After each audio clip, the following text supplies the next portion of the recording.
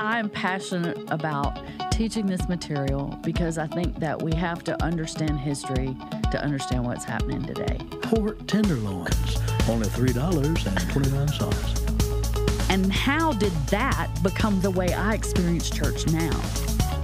Hey, listen, you've got the creation, we've got Abraham, we've got Moses, we've got all these things that have happened. We're now part of that story. Because to me, This is History Through the Eyes of Faith podcast with Angie Ferris.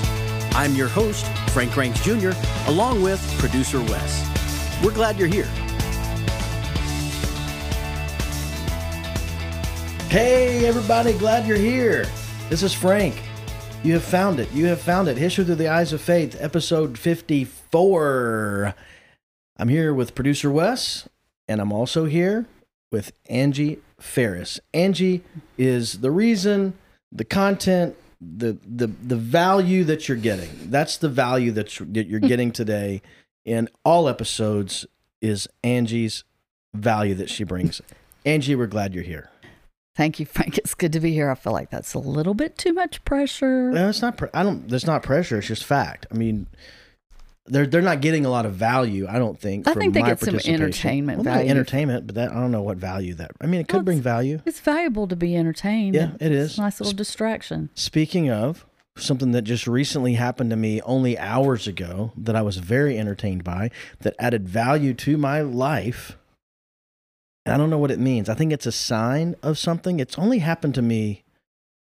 I can maybe say it's only happened to me 3 times in my life, potentially 4 in the span of 53 years. So something happened to you today that has only happened to you 3, potentially 4 in your entire life. Yeah. Okay. That's big setup. To the point that okay, so I had to go to Kroger. Well, I had to go to the grocery store. That's not the thing that happened. Okay. I've done that more than 4 times in my life. I had to go to the grocery store, and as I'm pulling into the grocery store parking lot, I'm like, yes. And I see in a distance something that I've only seen 3 or 4 times in person in my life. It's happening again. But this thing is moving away from me.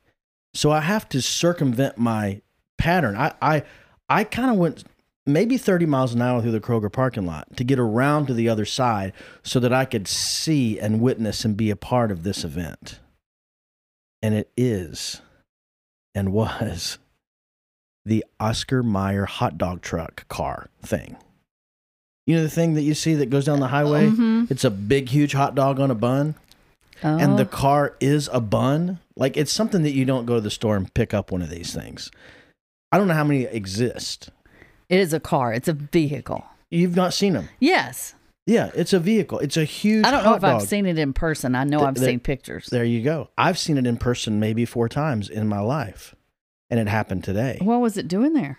I don't know. It was leaving, so I had to drive past it and circle around to get to where I could get that. We have to get that to our social media person so we can have that picture up there. That is so weird looking. Isn't that amazing? That is so gross. But look, look. That is just. Look. It's a video of the hot dog going down the street. Yeah. Doesn't even look like a bun. What is that about? It's amazing. Like, what does that mean? I put it on my Instagram today. I'm like, our paths have crossed. What does this mean?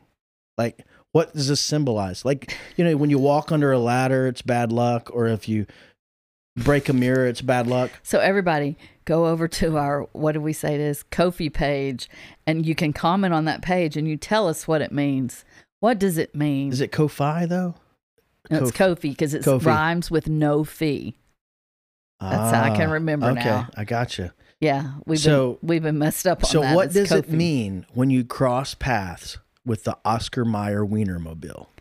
What does it mean for Frank in particular? Yeah. Like they would ask the question, well, what has happened to you in the past when that's happened? And I don't really remember.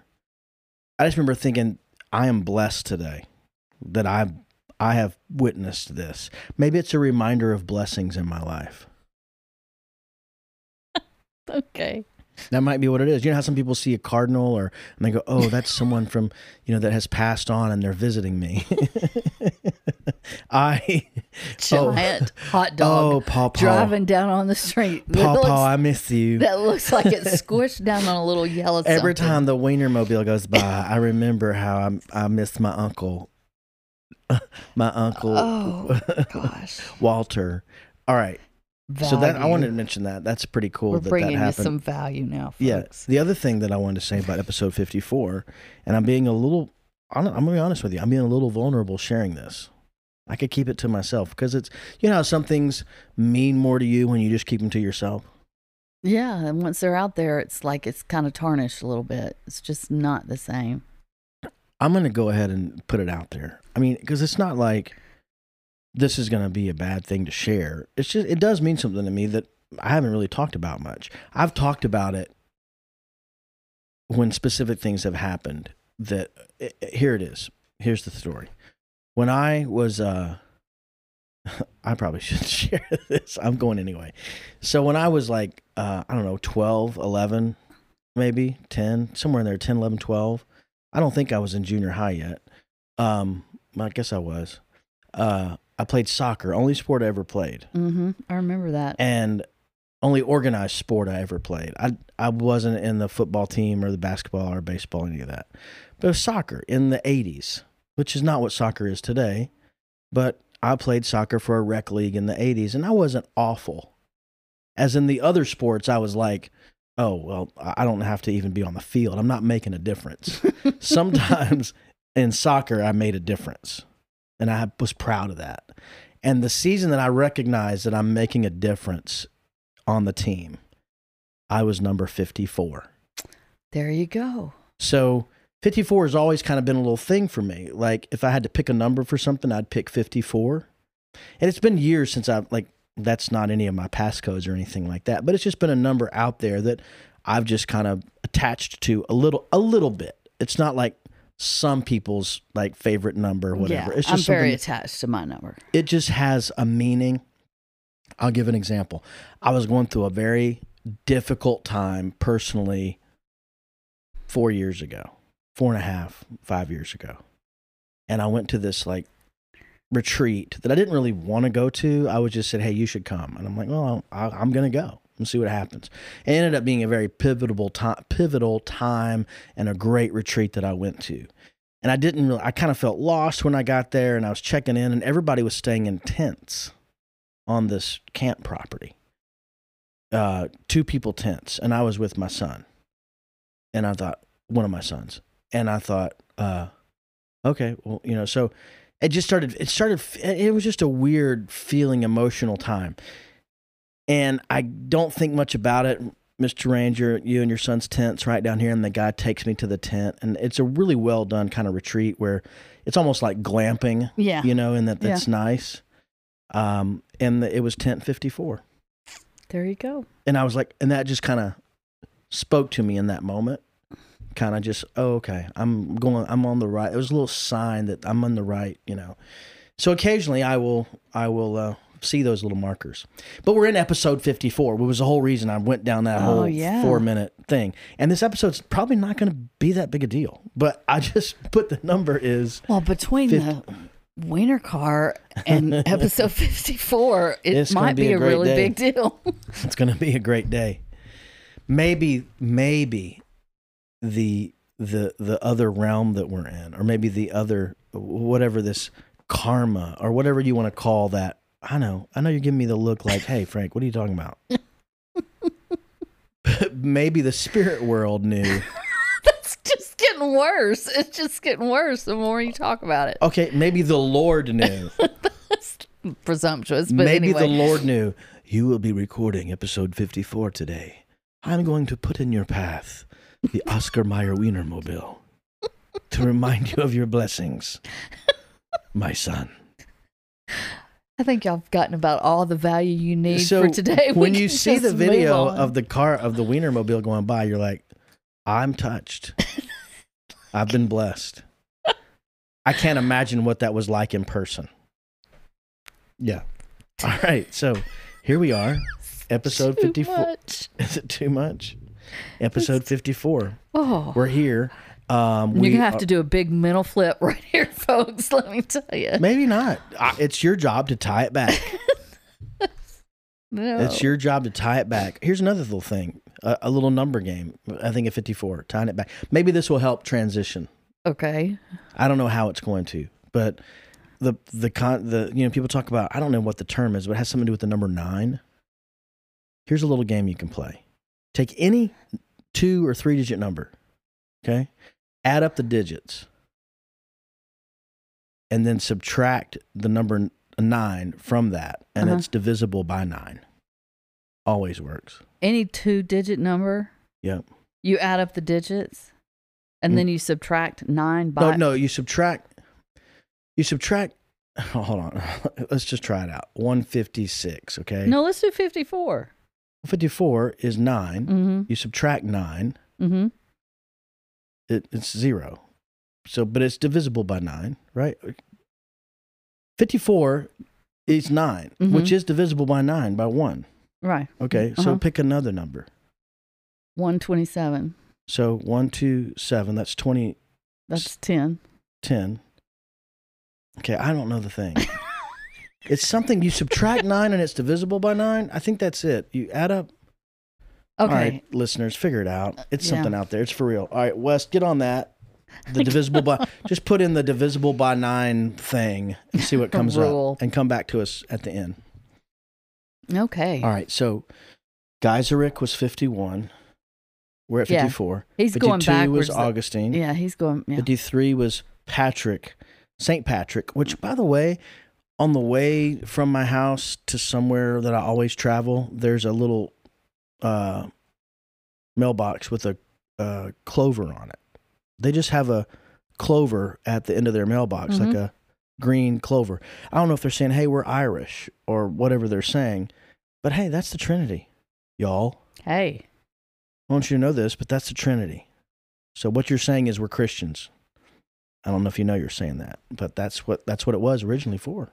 Originally. So I learned that about old St. Patrick, and can't wait to celebrate him in about 11 months.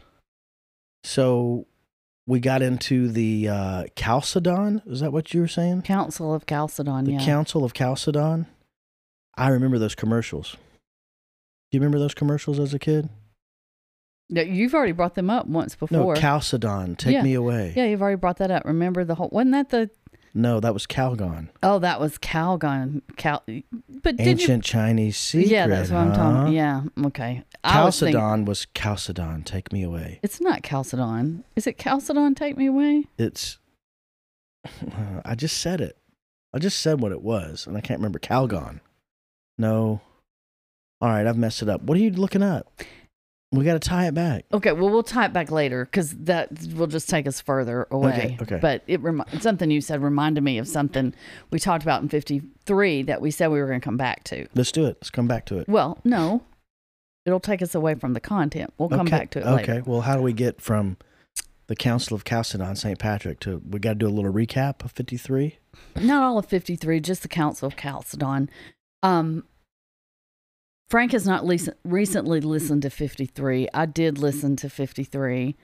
And in it, we were trying to set the scene for the council. And to some degree, we're going to review all of that. Okay. But in listening to it, the things to carry into our discussion right up front is that there are differing theological viewpoints. So the actual... What is the theology? What is the belief system? There's different politics involved.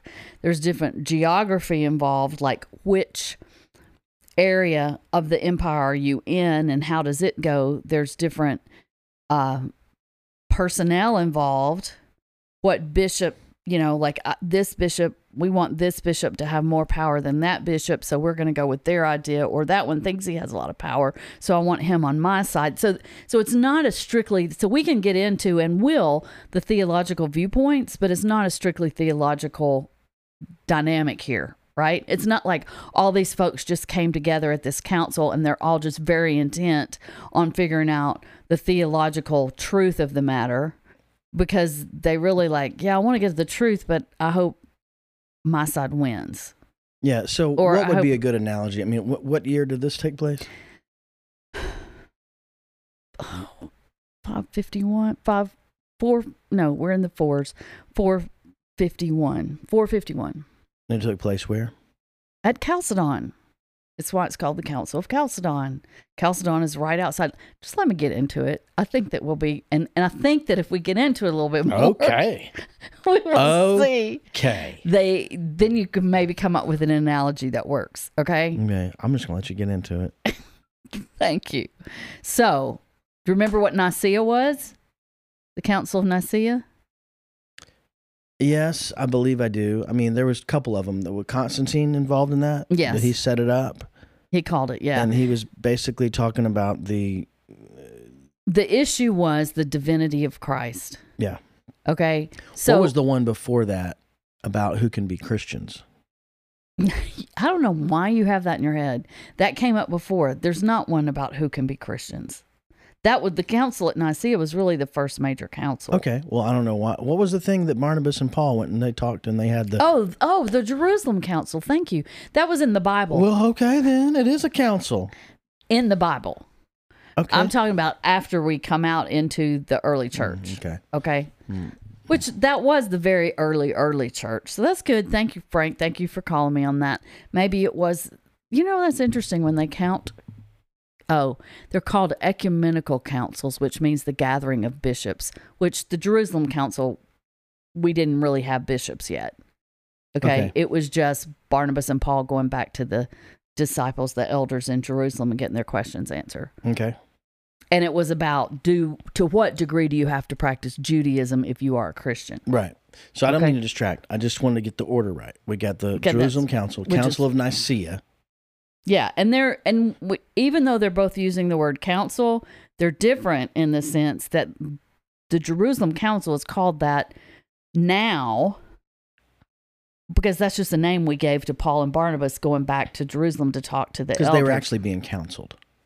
Well, that group of leaders in Jerusalem was seen as an authority. How that is similar to these ecumenical councils is the gathering of bishops coming together to make a decision is seen as an authority. Okay? I got you. The Council of Nicaea was back, I'm thinking 423, but in the same century, and dealt with the divinity of Christ. And that issue was decided that Jesus was fully God. Okay? And the church as a whole came to acknowledge the significance of that, and to also realize that if Christ needed to be fully divine to be able to impart the salvation of the Bible, that the Bible says he brings to us, okay? But as that truth was being established throughout the church over those years after Nicaea, the church was also asking, well, then what should it think about the person of Christ, the humanity of Christ? How did Jesus's full divinity relate to the humanity of his earthly existence? So much focus had gone on the full divinity that now they're asking questions. Well, what does that say about the humanity? Okay. His human side? Yeah, his human side, his earthly existence. Like his divinity would be that he existed with God before he came to earth, and he exists with God now, but so what was happening when how do we define his humanity, and how does that exist with his divinity? Okay, they're trying to explain that. So in the Council of Nicaea. No, after the Council of Nicaea, the church is starting to realize that this is an issue. Right. So different theologians, different bishops, different people in different places are coming up with their answer to that question. Mm-hmm. So in Alexandria, which was, remember, a town in Egypt, that bishop and those folks, they had the view that Christ was one nature made up of flesh and the divine intelligence, one nature, which gets accused of denying the human center and consciousness of Jesus. Like it's too focused on the divinity, all right? Much of the opposition to this view came from another place, Antioch, okay, which I'm pretty sure Antioch is around the area of, I'm not going to speak out on that, but it's up the Mediterranean north of the land of Israel, okay? So the opposition to that came from Antioch, but a lot of that was political too, because those bishops had long been in contention with the bishops of Alexandria and of Constantinople for being primary in the Eastern Roman Empire, for having the most influence. They wanted, so it's almost like it would be natural that they would disagree. Mm-hmm. Okay? Mm-hmm. So Antioch taught that Christ always was completely human as well as completely God, that Christ possessed two full natures, one human and the other divine. And that initiated a great eruption of controversy that spread over the whole first half of the 5th century. Okay. So it's like really different. Now, then also another issue that comes into it, the Bishop of Constantinople came up and preached a sermon that denied that Mary was the bearer of God. Since Jesus was human, fully human, then he asserted that Mary didn't give birth to God. Now, she gave birth to the human Jesus, whose humanity, though united to the divine logos or word, must be understood as separate and distinct from his divine nature. And the word Theotokos, Greek word, means God-bearer. And that word, when you hear that, is referring to the concept of Mary as the mother of God, Mm-hmm.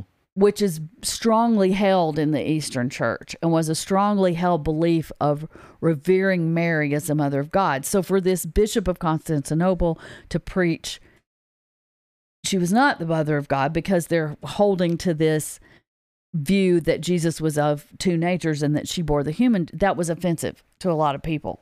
Okay. And later on, we're going to be talking some more about that concept of Mary as the mother of God. Only bring it up right now to say that was just another thing thrown into the fray at this council. So there's the struggling for supremacy among the bishops and the locations. There's these two different ideas of Jesus's human nature, and then also throwing in Mary's nature. Yeah. Well, yeah. What we can call Mary, what we can say about Mary. So there's something about Mary. There you go. Sadly, the battle that followed between all these soon became personal and episcopal as well as theological. Okay, that's the point we're making. All of that's coming in. Sometimes inadvertently, at other times with forethought malice. Thinking about it ahead of time. Alexandria and Antioch competed to exert controlling influence over Constantinople, which was vitally important due to the presence of the Roman emperor being in Constantinople. This sounds like a mess. It sounds like a hot mess. That's exactly right. So, to heighten what was already a contentious situation, all three of these major Eastern sees, now sees, S-E-E-S, are the names of these locations of churches: Antioch, Alexandria, Constantinople. So, all three of them were competing against each other to elicit support of the Bishop of Rome, who was traditionally recognized as the key church leader in the West. At this time, that bishop is who? We've talked about him a lot, right? So I read that he was called Leo the Great. Yeah. So these intra-Eastern and East-West circumstances explain why intense debate over the nature of Christ's person spilled over into intense ecclesiastical competition. So this is, okay. Well, there's a lot going on. Yeah. It's a mess. So they appealed to the emperor for another council to rectify the situation. So they go to the emperor. They say, we appeal to the emperor for a council. Now, here's where it gets even more confusing. Now, before you say how it gets more confusing, I'm painting a picture in my mind that what you're explaining, the three C's, or the three churches, Alexandria. Yeah, C's is a better way to say it because it was one church. And Antioch and Constantinople. Is this primarily, if you look in history books, kind of like the civilized world that they knew in the 4th or 5th century? I mean, is there other stuff going on? We'll get to that a little bit later on. We'll look at a map again. But as we've already mentioned, this is the beginning of the invasions. So the Western Empire is crumbling, and the Roman Empire was the center of the civilized world. There are other empires that arise. I can't quote you right off the bat when they exactly show up on the scene. In history, if you looked at it in middle school, high school, college level history, simplified, this is what's happening. If you're looking at middle school and high school, for sure. You get to college level. US. Yes. In college level, you might be exploring more the entire globe. Okay. But there's not anything near this. I just was wondering if this was just picking apart a little piece of history. No. Okay. All right. Well, and that's part of the reason of I'm always thinking, what is the point? What is the point of putting this in here? Yeah. And it's because it influences from now on. Okay. Yeah. And so we need to talk about it. So yes, it is something that's now, if you're doing a big overview course, you might not talk about Chalcedon, but things happen. And this sets the tone for things that are going to come back up. So we want to talk about it. So they appeal to the emperor, which, remember, Constantine called Nicaea. So they're going, okay, emperor, you come in and sell the deal. Well, enter the emperor Marcian along with more complications. Because Marcian had only just become the emperor. And we mentioned this at the end of our last episode. On July 28th, 450, the previous ruler, Theodosius II, who had been a strong supporter of Alexandria, was thrown from his horse and killed. Okay? Theodosius's sister, Pulcheria, however, was an ally of Leo and also supported the Christology that was more like the Antiochene, the Antioch position of two natures. Antiochene. Yeah. Okay. That's taking Antioch and making it possessive. Antiochene. Mm-hmm. Well, we got an Antioch right up the road here in Nashville. We say, what's the Antiochene position? Yeah, you done took the Antiochene position on that. Okay. When Pulcheria became the power behind the throne because her brother had just died, she chose Marcian to be her consort, and therefore he became the new emperor. So she got together with Marcian. He's the new emperor because she's the one with the power because her brother was the previous emperor. And as we know, there was never a clear line of succession. That's just the way it worked this time. Yeah. I have a question about her. You think she was like timid or scared of confrontation? No. Like a chicken? No. So. Did you get the connection? Pultrian? Pulchria. I'm just hearing it. Pulcheria. So okay, thinking, just hang with me. Go ahead. When she became the power behind the throne and chose Marcian to be her consort, therefore the new emperor, her opinions tipped the balance against the Alexandria position. So now it's tipped. So where before with the previous emperor, we call for a council, is going toward Alexandria, right? This just sounds very political. Exactly. But now we got a new emperor with a little influence from the sister, a lot of influence, and now it's leaning toward Antioch, which is kind of more like Leo, and she's friends with Leo. Anyway, all of this imperial maneuvering became intensely relevant to the history of Christianity when Marcian called for a council to settle the question once and for all. So they're going to settle it once and for all. Yeah, here we go. On May 23rd, 451, the Roman Emperor Marcian summoned an ecumenical council of bishops that he hoped would, quote, end disputations and settle the true faith more clearly and for all time, end quote. Wow. May 23rd. So now they're into the calendar dates. Yeah. But how long has that been happening? Go back and listen to episode 20 and maybe we will remember. Okay, thank you.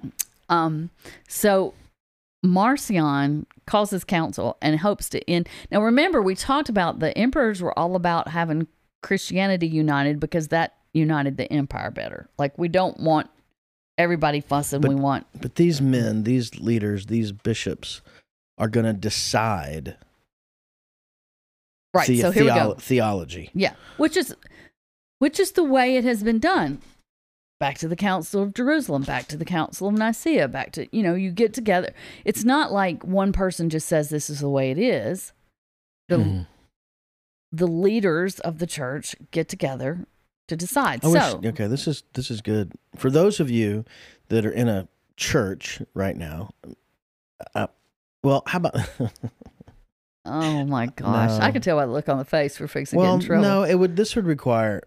I don't know if this is going to apply to many listeners of this podcast, but it would have helped me decades ago when I was in the middle of a church that was trying to wonder how to make decisions, and you had one person that said, "This is how we're doing it," and everybody said, "No, I think we need a team of people." And he said, "No, my say's the way.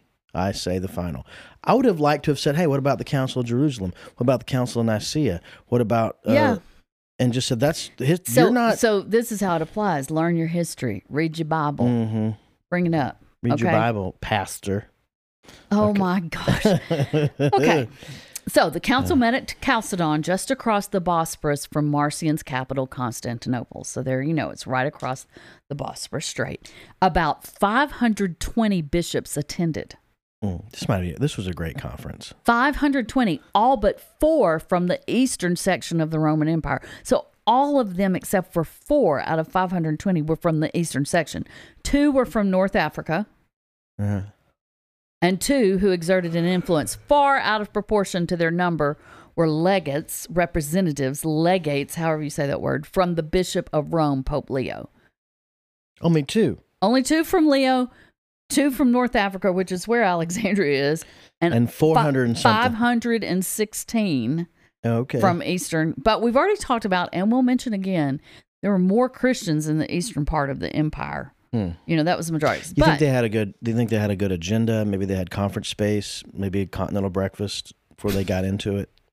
Maybe. So, keep going. Much was at stake when Leo entered the fray. It is helpful to highlight a few important contrasts here, okay? So now we're just going to step to the side for a minute and talk about why it's a big deal that Leo's entering into this, okay? 1, where the Roman Western mindset was more concrete, practical, and legal, which we're more familiar with. That's a way in which we can see that we're descendants of the Western part of the Roman Empire. The Eastern mindset gravitated toward abstraction, passion, and speculation. A really good argument, beautiful words, spoken from the heart, dreamy ideas, talking about things in the abstract. Which are not bad. No, it's just different. So that's what they're saying. So Leo is bringing this concrete, practical, legal perspective. The Roman world used Latin. The East used Greek. That's a big deal. Tertullian, remember we talked about him a little bit, the 2nd century Western lawyer, had not thought it worthwhile to consider what Jerusalem, the Christian faith, had to do with Athens, the traditions of speculative philosophy. So Jerusalem represented the Christian faith. Athens represented speculative philosophy.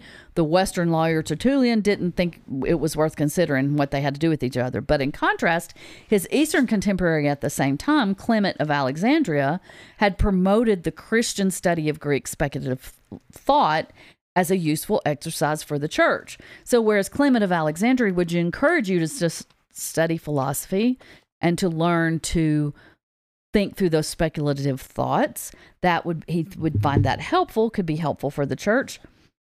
Tertullian would say, what do they have to do with each other, right? Okay. So it's a different perspective.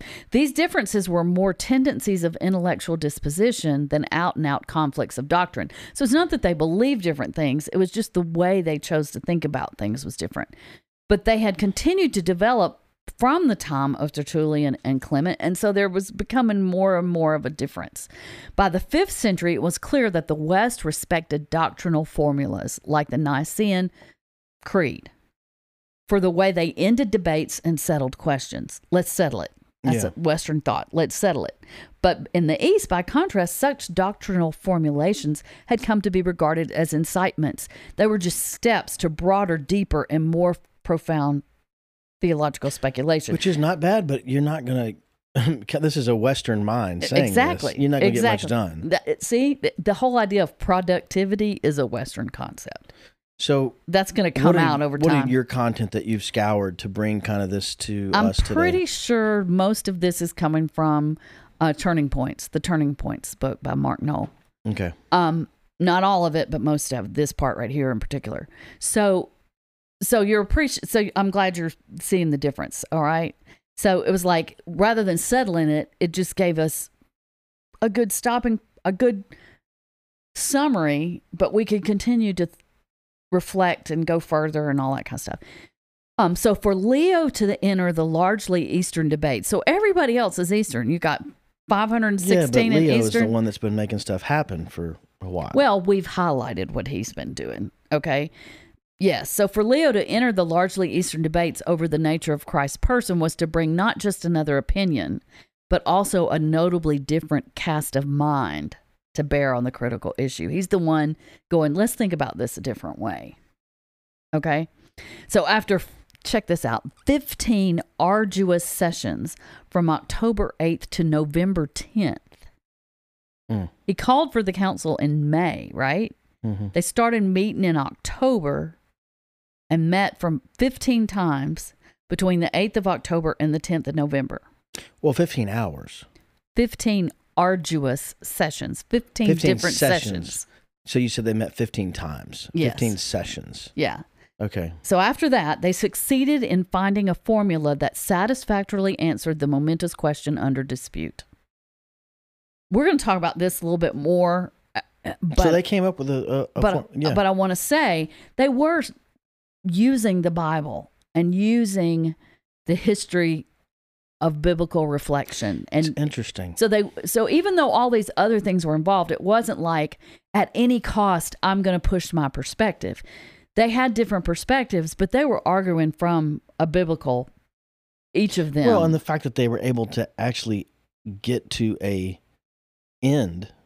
Yeah. Come to an end, come to an agreement.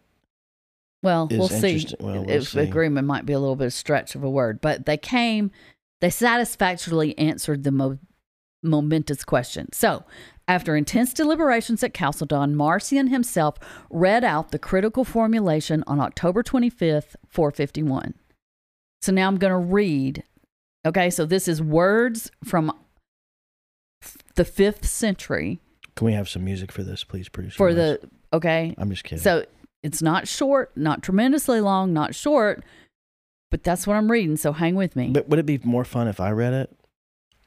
And then it might be more fun, but I want you to get some idea of what it's saying.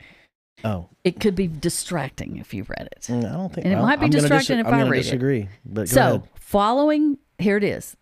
Quote, so following the saintly fathers, we all with one voice teach the confession of one and the same Son, our Lord Jesus Christ, the same perfect in divinity and perfect in humanity, the same truly God and truly man, of a rational soul and a body, consubstantial homoousios, with the Father as regards his divinity, of the same substance. We remember that's what that means. And the same consubstantial homoousios with us as regards his humanity, of the same essence. Like us in all respects except for sin, begotten before the ages from the Father as regards his divinity, and in the last days the same for us, and for our salvation from Mary, begotten from Mary, the virgin God-bearer, Theotokos, as regards his humanity, one and the same Christ, Son, Lord, only begotten, acknowledged in two natures which undergo no confusion, no change, no division, no separation. At no point was the difference between the natures taken away through the union, but rather the property of both natures is preserved and comes together into a single person and a single subsistent being, hypostasis. He is not parted or divided into two persons, but is one and the same only begotten Son, God, Word, Lord Jesus Christ, just as the prophets taught from the beginning about him, and as the Lord Jesus Christ himself instructed us, and as the creed of the fathers, i.e. the Nicene Creed, handed it down to us, end quote. So it took him, okay, I get what they're saying, and it's probably because that's what I've believed my whole life. Exactly, which is why we're talking about it. But I have a hard time comprehending what it would not be. Like, how could it be two different people? Let's keep going. I see what you're saying, and I think that a lot of that is because we have become accepting and comfortable with this definition, and it makes sense to us. But it was not a concept before this. Like, they didn't know how to explain that. So let's go on and talk about it. The Chalcedonian definition represented a delicate balancing act. Its assertions about, quote, one and the same Christ, as well as the series of negations. Did you hear those negations in there? Without confusion, without change, without division, without separation. Those things lean toward Alexandria, toward the idea of one. The definition acknowledged that Alexandria's insistence on the unity of Christ's person was entirely correct. Yet, at the same time, the strong emphasis on the two natures of Christ reflected the direct influence of Leo and leaned more toward Antioch.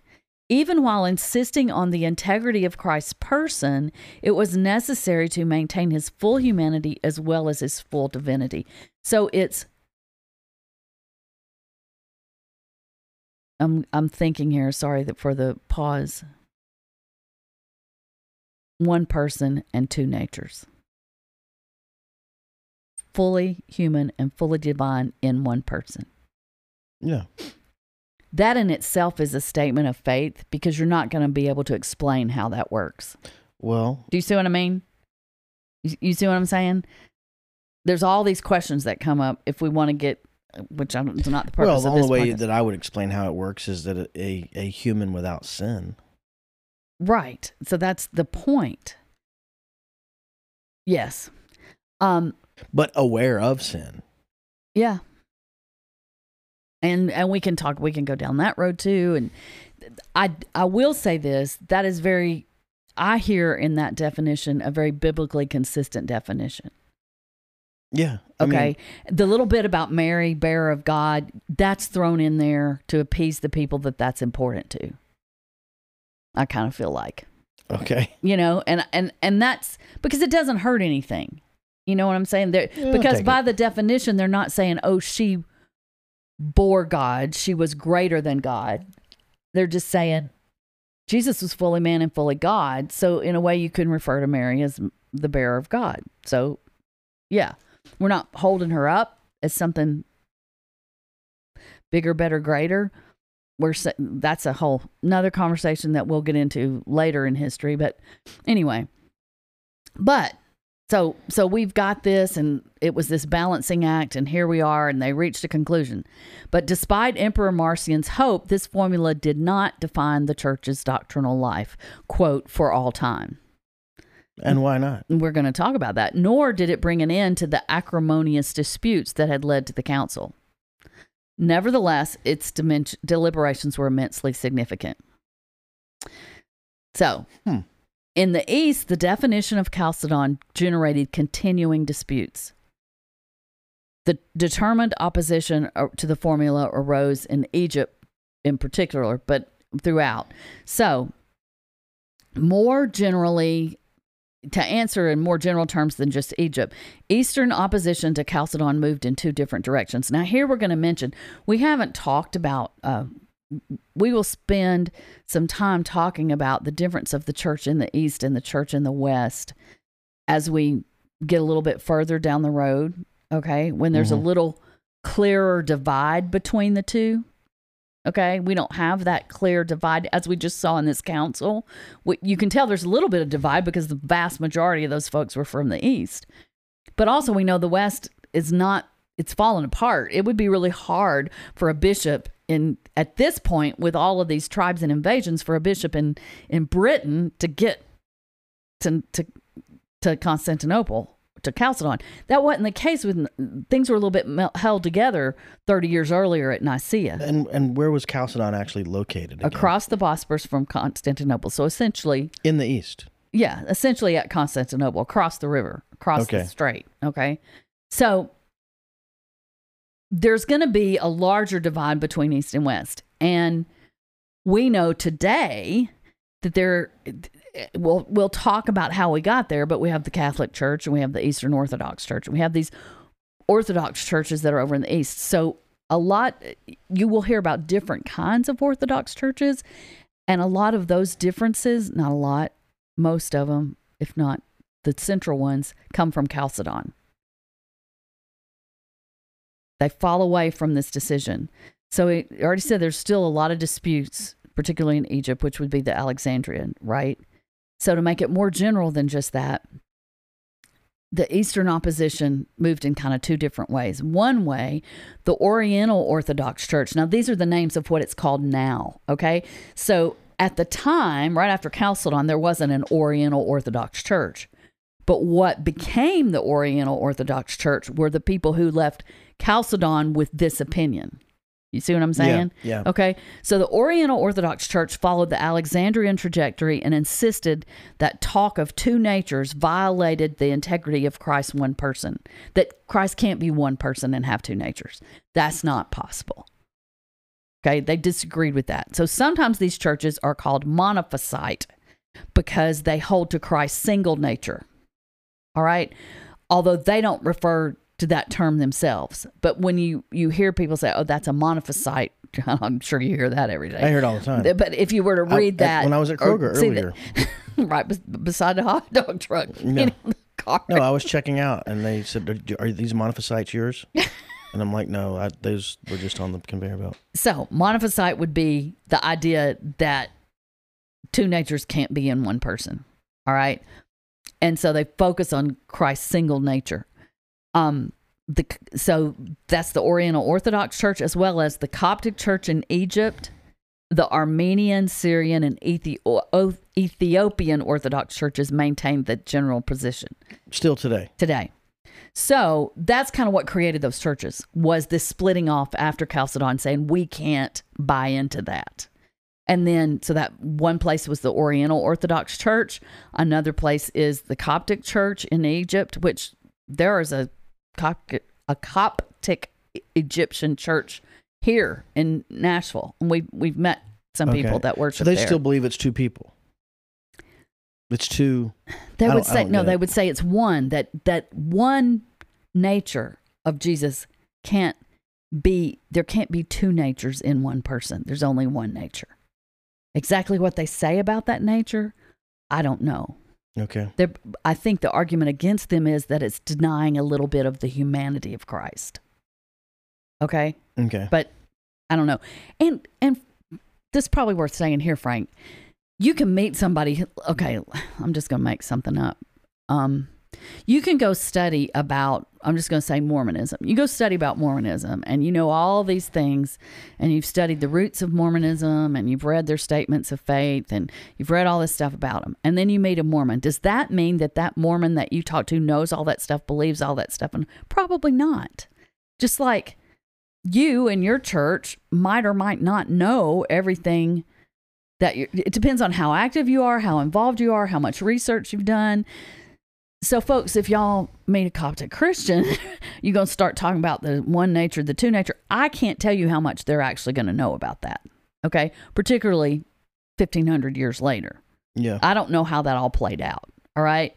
But that was the essential thing that led to the birth of that group. I see. Okay? Yeah. We were all of us following Jesus, all of us coming from the disciples, all of us coming to Christ through that strain. But then, hey, we don't see how there can be two natures in one person. And so we're focusing on one nature, right? In the other direction, the Church of the East, or the Assyrian Church of the East, followed the trajectory of Antioch. This position agrees that Christ is one person, but also holds that he retained humanity and divinity in two substances. Instead of being made of one substance, he has two substances. Members of this church recently suffered the full weight of anti-Christian violence in Iraq, this book I think was published in 2014. So you would have to go back and look that up. But that's the Assyrian Church of the East. And I'm thinking I remember the news story about that, about how they were persecuted. And I think it was during the ISIS going on in Iraq, but I didn't go and check that news story to make sure that was still this group. But that's a small group. Okay. Whereas these other churches would be a little bit larger groups, but not near as large as either the Eastern Orthodox Church or the Catholic Church. Okay. Mm-hmm. All right. The intramural theological quarreling that followed Chalcedon in the eastern part of the Christian world had one particularly unfortunate long-term consequence. So here again is where it's important to understand the history. All right? That quarreling that went on in the eastern part of the Christian world, when compounded by the acrimony between the churches that accepted Chalcedon and those that did not, so we've already constituted one of the factors that weakened Christianity in that region and so prepared the way for the triumph of Islam, sweeping out of Arabia in the mid-7th century. So when we get a couple hundred years down the road, we're going to be talking about the triumph of Islam and Islam being born and how rapidly it spreads. And this author is saying the fact that these churches were fussing and couldn't come together as one weakened Christianity in the area. So when some other dudes come in with this clear message about one God, it opens the way for that. I see. Yeah. Okay. I'm interested to hear about that. Okay. So that's in the East. In the West, by contrast, there was almost immediate satisfaction with Chalcedon. It was also supported, although with more disputing required, by the Eastern Orthodox churches. So as I said, in the West, which ends up becoming the Catholic Church, and the Eastern Orthodox churches, there was a lot of support. The agreement was not that the statement would stand as the last word about the delicate mystery lying at the heart of the Christianity itself. That's an Eastern description. The delicate mystery lying at the heart of Christianity itself. So the agreement wasn't, oh yeah, that's the final word, in the way that it would have been the final word in the West, because as we said, we want it settled, we want it done, we want to check that box, taken care of. But that instead that it had charted a course for fruitful theological reflection on that life-giving mystery. A way, and I think this might come up again in a minute in my notes, but I'm going to put it in here. A way that another author, or several authors as I was investigating Chalcedon described it, was Chalcedon gave us limits. Okay? Like it doesn't try to fully explain how all of it works, but it says to be biblically consistent with the teachings that we know come from the apostles and from Jesus, it has to fall within here. Christ, one person, two natures. Not no one nature, one part, not outside of that, inside of that. Now, how it all works inside of that, all we're saying is this is what the Bible says about this is what our teaching seems to say about how it works. Okay. The dense interconnections at Chalcedon between doctrine and authority, however, meant that not all was settled by this council, even for the West. Grateful as he was that Chalcedon followed his writings, Leo was not pleased with the other conclusions of the council, especially its 28th canon, like I'm sure it had notes, which supported the dignity of the Archbishop of Constantinople in terms that he felt should be reserved for himself. So it's lifting up the dignity of the Archbishop of Constantinople, and we know Leo is already pushing for papal supremacy, papal primacy over all the other bishops. Okay, what was the what was the reverence of the Archbishop of Constantinople? What was that? Why did that matter? What was the I think debate? The phrasing is first among equals, okay, but people wanted to be the first among equals. Okay. And Leo might not even go so far to say, I don't even know if I would call it equals, just first, and then there's the others. But what they're doing is raising, I think Constantinople was either just above or just below Leo in the list, but there were some words to describe it that Leo felt should have been reserved for himself, okay? Though Chalcedon largely settled the doctrinal issue, it did not bridge the growing divide between East and West. Historians, now this is interesting, historians commonly see the differences in mindset and views of ecclesiastical authority that Chalcedon highlighted as strong portents of the eventual split between the Eastern and Western churches. So another reason we discuss Chalcedon is so that we can see here it's starting. We can starting to see the tension. Mm-hmm. Okay? The Council of Chalcedon was an important event and a critical turning point in the history, both because it clarified Orthodox Christian teaching and also because of the way that it accomplished that clarification. As it had at the councils of Nicaea and Constantinople, which was another council after Nicaea, the church at Chalcedon took up questions of ultimate importance concerning the person and work of Christ. In the broader sweep of church history, Chalcedon showed that it was possible through judicious use of the dominant form of thought of that particular era, which at this era would have been the Hellenistic Greek way of thinking. But through judicious use, careful use of that way of thought, you could define critical aspects of Christianity as handed down through the scriptures. Moreover, Chalcedon showed that such necessary theological work can succeed despite an environment of brutal ecclesiastical strife and despite the reality of cultural division within the church itself. So even though you had this ecclesiastical struggling between the bishops, dissension within the church itself, it was still able to take from a culture that was Semitic and Hebrew and Aramaic and translate the principles into a Hellenistic way. And so it gives great hope for the future that text and teaching from this ancient time can be relevant to the present and to the future. Well, and that's what I said a minute ago, is that it was impressive that they came to a result. Yeah. We're running, how close are we on time? We're running long. Almost there. It was theologically important because it balanced the statement. The balanced statement reflected the main themes of the New Testament, which was something that I already mentioned. And then here's another way to word what I just said when I was talking about the Hebrew thing. Chalcedon may be said to have marked the successful translation of the Christian faith out of its Semitic milieu, where words and concepts were shaped primarily by the revelation of the Old Testament, into the Hellenistic milieu, where words and concepts were shaped primarily by traditions of Greek thought and Roman thought. So that's just another way to say that. Chalcedon marks a final triumphant stage in a process whose beginnings can be glimpsed in the New Testament. In Acts 11:20, we read that, quote, some men from Cyprus and Cyrene, which are Greek cities, went to Antioch. Well, they're not. They're Hebrew cities, went to Antioch being a Greek city. Chalcedon represents the completion of the work begun by those unnamed men from Cyprus and Cyrene who carried the gospel across the border from a Jewish conceptual world to a Hellenistic conceptual world.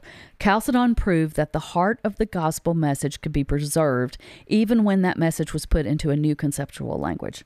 That's exciting, right? It reminded one of the great turning point documents of, it remained one of the great turning point documents of history because the statement faithfully represented the reality about which it speaks. Christians can live in the world and also for the glory of God. I see what you're saying, yeah. One person, two natures. The fact of one person can coexist with the fact of two natures. That's our life. Yeah. As followers it's interesting of Jesus. That we're talking about history, but we're also talking about theology in this episode. Yeah, because... which we haven't really done. Well, okay, pause. Let me finish this sentence and I'll come back to that. Because it really happened, as the Apostle John wrote, that the Word became flesh and made his dwelling among us, right? John 1:14. So yes, there's a lot of theology in Chalcedon, and we could talk about it from a strictly political sense, but that wouldn't give the full view, because what we're trying to say through history through the eyes of faith is there is a truth and a teaching that is moving throughout history. And we want to trace that throughout history as we look at the events of history. Okay? So Chalcedon was both a theological coming together movement, statement, declaration, definition, at the same time that it was an event that made a difference in what happened in the West and what happened in the East. And so it's going to make a difference. We'll see as we move forward in history how these areas that now can communicate with each other become separated because of many factors, can't communicate with each other. So this church grows up in Egypt that looks different than this church that grows up over here or this church that grows up over there.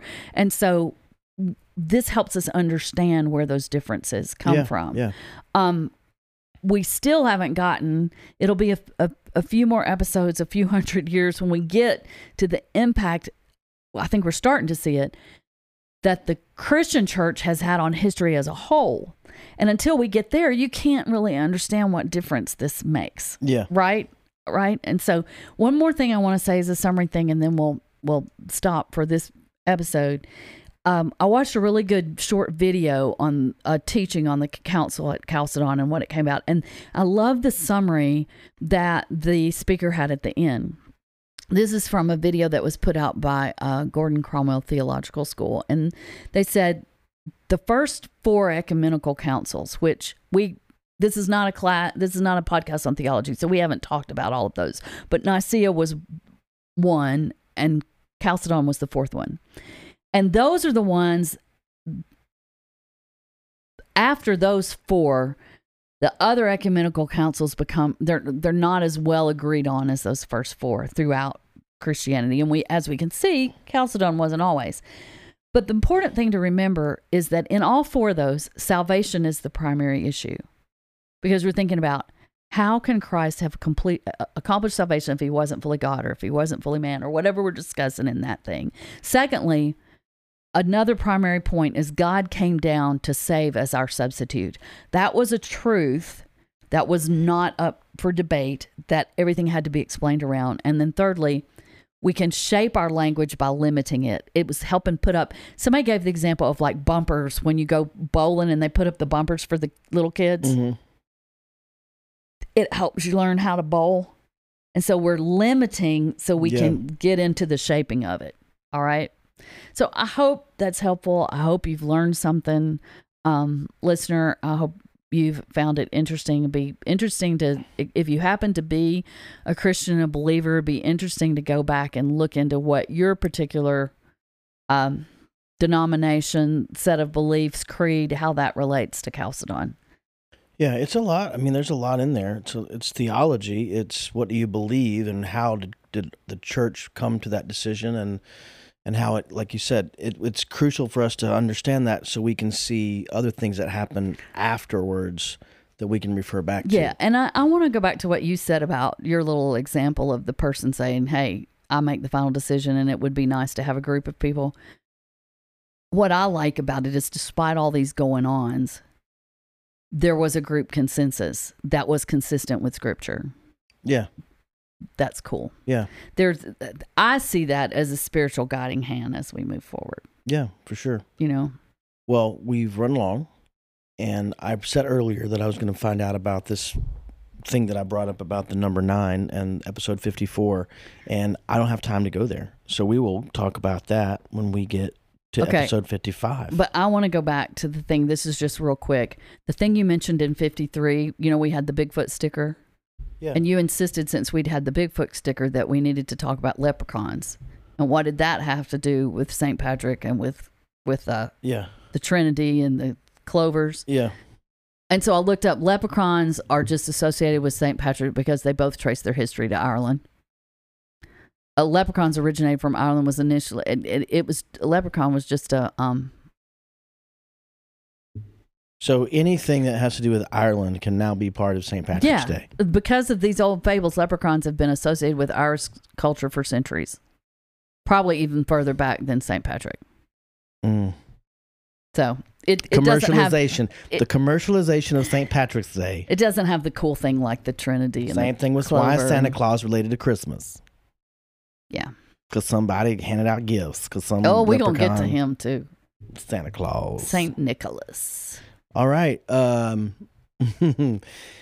a good rest of the day, morning, evening, tomorrow, whenever you're listening to it. We'll see you on 55. That has been 54. This has been Frank, Raines Jr., and producer Wes. Be careful out there. This has been History Through the Eyes of Faith podcast. Please rate and review, subscribe, or follow wherever you stream your podcast. You may also contact us and comment at onethingonly.org. just click on the History Through the Eyes of Faith podcast tab. You can also support this podcast by checking the link in our bio at Ko-fi.com. That's ko-fi.com. Thanks for listening.